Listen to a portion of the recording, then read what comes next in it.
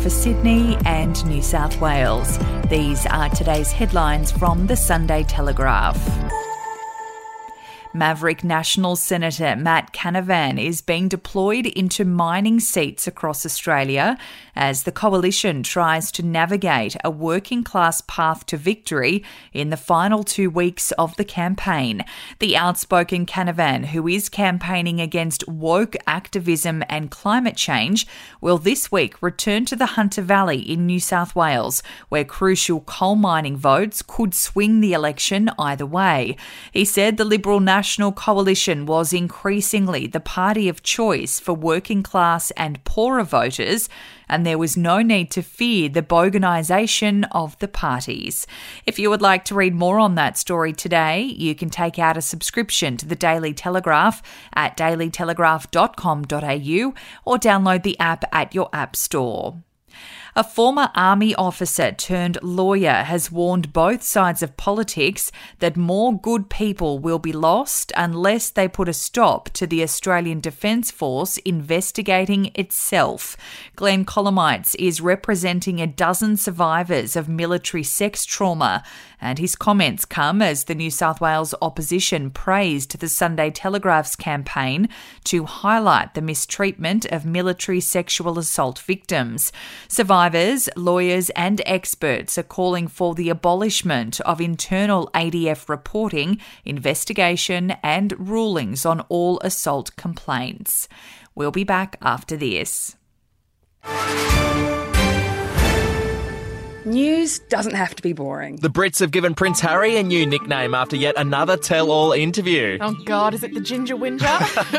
Let the team at news.com.au get you up to speed each day with their podcast, From the Newsroom. A couple were busted joining the Mile High Club. Well, I guess they can't fly Virgin anymore. Politics, sport, red carpets, royals. Get all the goss in just a few minutes. Follow From the Newsroom wherever you get your podcast from.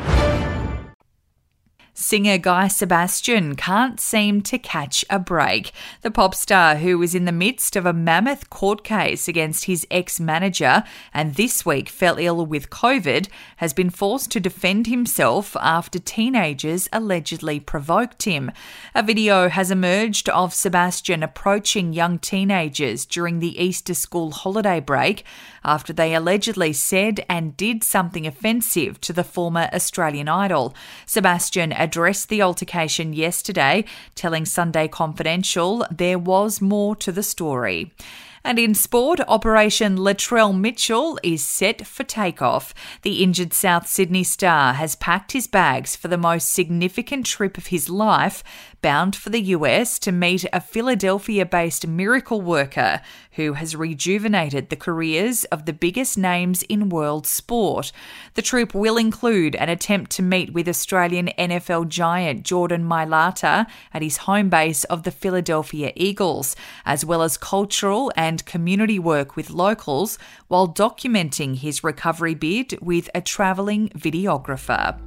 Those are your headlines from the Sunday Telegraph. For updates and breaking news throughout the day, take out a subscription at dailytelegraph.com.au. We'll have another update for you tomorrow.